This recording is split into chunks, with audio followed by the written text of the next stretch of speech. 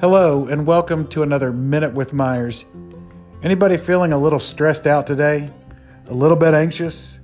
If not, I bet you know someone who is, just because there is so much that can go on in our world that can go wrong, that can build anxiety within us, that causes us to be stressed out. In Psalm 43, the psalmist writes about being in one of those stressful situations and lays that out, but then adds this prayer: send your light and truth, God, that those will guide me. Let that bring me to your holy mountain, to your dwelling place. Let me come to you.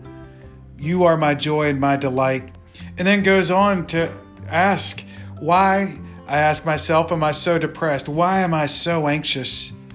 Instead, hope in God, because God is our saving presence, and God is our God, and God loves us, always has and always will.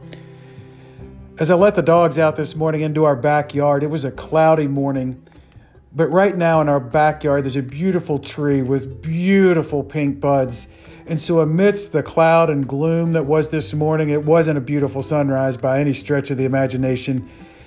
Right there close to me in our backyard was this beautiful tree. And it was just that reminder that when the clouds come, that God's beauty and God's love and grace is still near to us. So my prayer for you and for us today is that if you are feeling stressed out, or you know someone who is, that we call on God, that when we're stressed out, it is time to bring God in. Let me say that again. If you are feeling stressed out, it is time to bring God in. And my prayer is that's what you will do and I will do today amidst the anxiety and stresses of this world. When we're stressed out, that we bring God in. Amen.